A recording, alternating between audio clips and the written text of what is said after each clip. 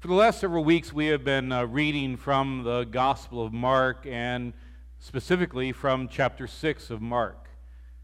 And I have a feeling maybe you've noticed it, but let me say it for you. But when it comes to Jesus, he doesn't do things the way that you expect.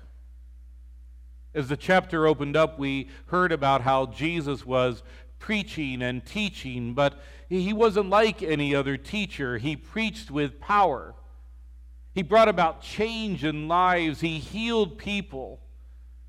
And yet, even in the midst of being such a great and a powerful, effective preacher and servant of God, when he went to his own hometown, it says how he did not even receive honor there.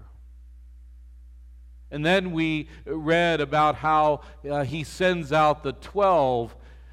And what I hope that you noticed in that is that with Jesus, it's not all about him. It's about the mission. It's about the work. And so Jesus is equipping. Jesus is teaching. Jesus was relinquishing the ministry and giving it away to the people, to the disciples. And then today we read how he performs the miracle of the feeding of 5,000.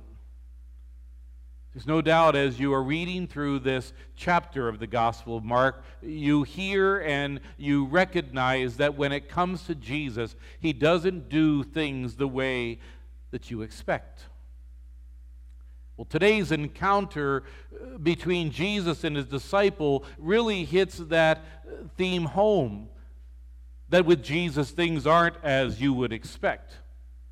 Jesus had sent off his 12 to go and to preach and to teach and to heal. And the disciples come back, and the text says in verse 30 is when they came back, they reported all they had done and taught. The reality is they were amazed that God would give them that power and that privilege to go and to serve him and to be such vessels. But they came back. And Jesus knew what it was like. They were tired. And he says, let's go to a quiet place where we can reflect upon what has happened, what you have been doing, and we can get some rest. But as they go off, the people follow them. And you notice what Jesus does?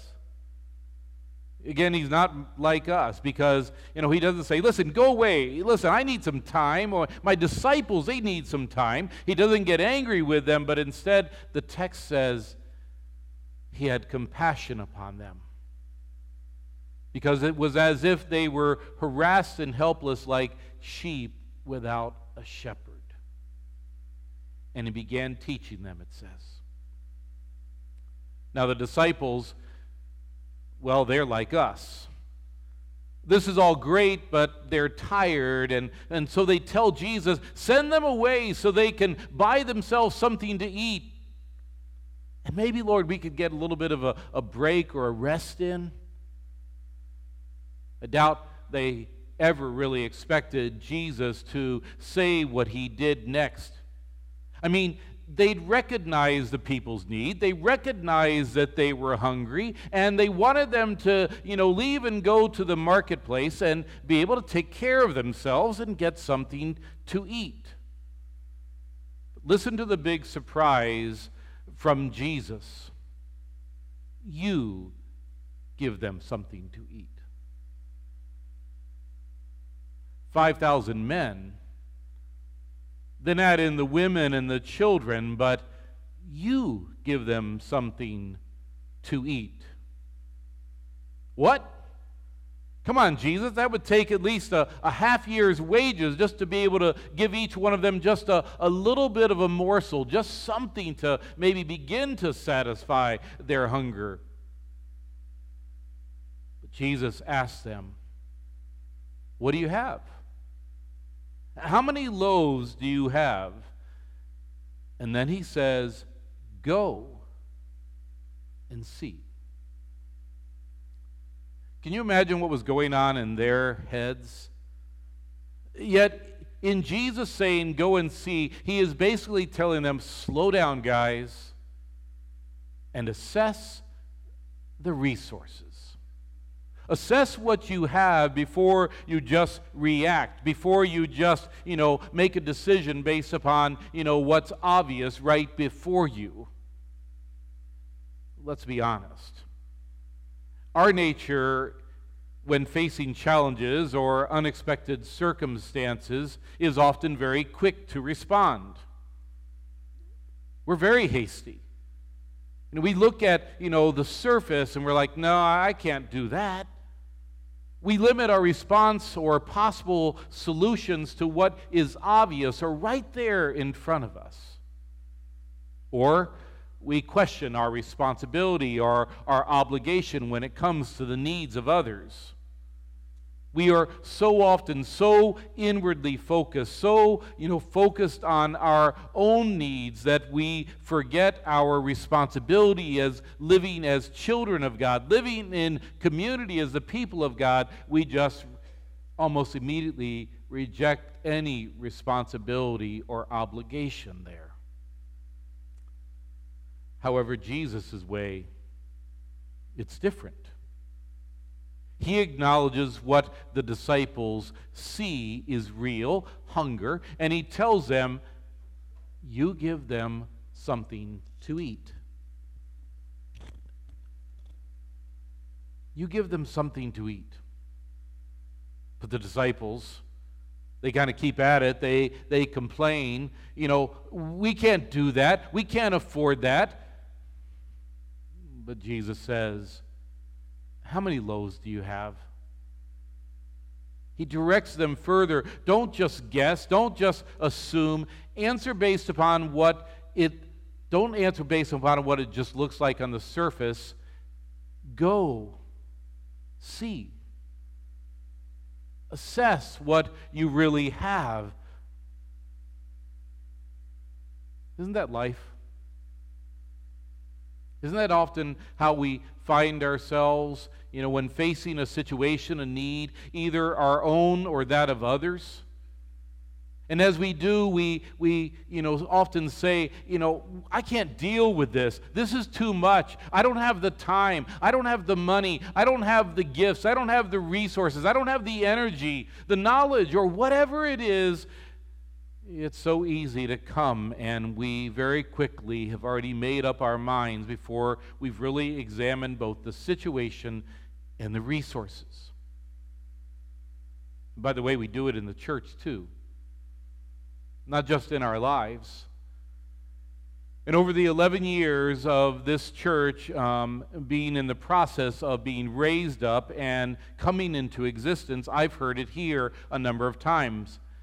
Pastor, we can't buy land yet. There's not enough of us. Pastor, we can't build yet. We haven't paid off the land yet. Pastor, we can't, build and give to missions beyond our local needs right here because we can't even meet our own budget. Pastor, we can't build an early learning center. We still have a debt on this building. Those are very real examples of conversations that have been had. And yet God says, assess what you have. And that's been part of my role as shepherd, is to guide and lead us as followers of the Lord Jesus Christ together, that we would slow down. We would examine and understand the situation, the needs more clearly, and then we would pray and we would seek to understand the resources of what God has given us, and with those gifts and resources He's given us, how He's uniquely prepared us to do that.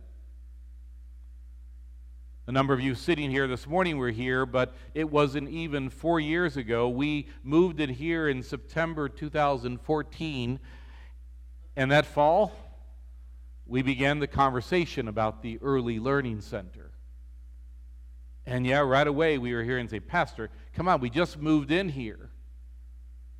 But the question is, was this it?